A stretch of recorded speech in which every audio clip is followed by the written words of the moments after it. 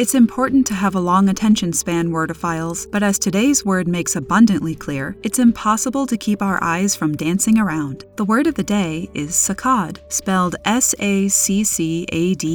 Saccade is a noun that means the series of small jerky movements of the eyes when changing focus from one point to another. Saccade appears in Doug Johnson's article, How You Perceive Time May Depend on Your Income, as published online in National Geographic on September 22, 2020.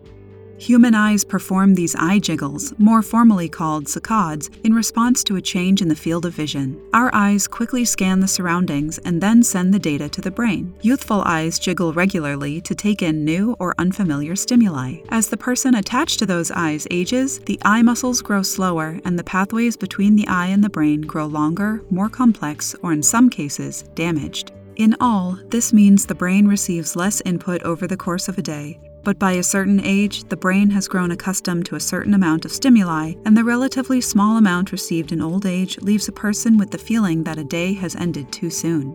Saccade is a borrowing from French, in which the term means a jerking movement, or more specifically, the movement of a horseman who abruptly pulls the reins. Though the connection is not certain, the prevailing theory is that saccade comes from the French noun sac, like the English word sac minus the K, which derives by way of Latin and ancient Greek from the Semitic source. It is rather common to find loanwords from Semitic languages, such as Arabic, Hebrew, and Phoenician, in ancient Greek as the result of centuries of trade. Whenever you read the words arsenic, crocus, cumin, lotus, myrrh, and sapphire, you're looking at the remnants of Semitic influence on ancient Greek.